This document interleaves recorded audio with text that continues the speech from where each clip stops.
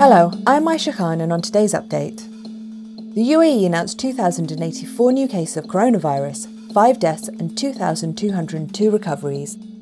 There were over 244,000 tests carried out. Globally, there have now been over 128.9 million cases. An Indian man living in Oman who won 2 million dirhams from a live draw held by a UAE company will pay off his bank loans and support his elderly parents. 39-year-old Anthony Joy moved to Oman 16 years ago, and he's been working as a technician at a construction firm, earning the equivalent of 3,000 dirhams per month. On Wednesday, Masu's organisers informed Mr. Joy that he won the grand prize. Mr. Joy has to pay off bank loans of about 125,000 dirhams. He said he would use the rest of the winnings to take care of his parents who live in India. Abu Dhabi's Alpha Dhabi Holding acquired a 12.21% stake in Aldar Properties from Mubadala Investment Company for 3.5 billion dirhams. Alpha Dhabi Holding is an investment firm managing a diversified portfolio of listed and unlisted equities in both local and regional markets. Mubadala said it will remain Aldar's largest shareholder, retaining a 25% stake, and will continue to be a long-term strategic investor.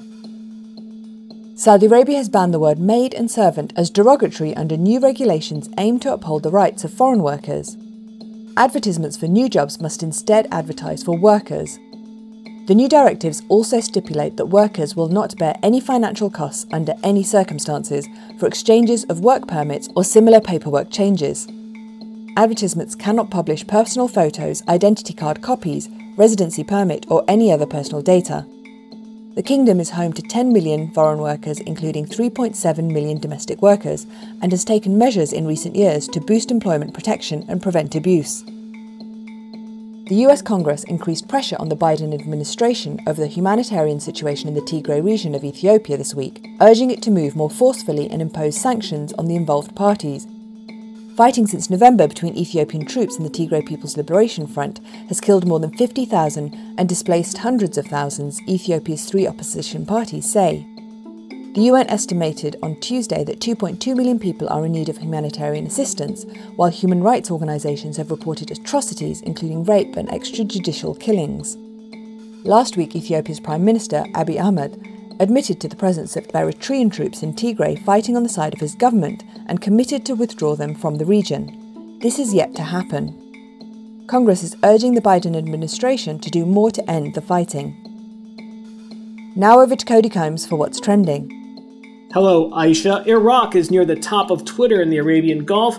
This comes as Saudi Arabia's Crown Prince welcomed Iraq's Prime Minister with a full military honor guard on the tarmac in Riyadh at the start of an official visit to the kingdom aimed at boosting ties between the countries.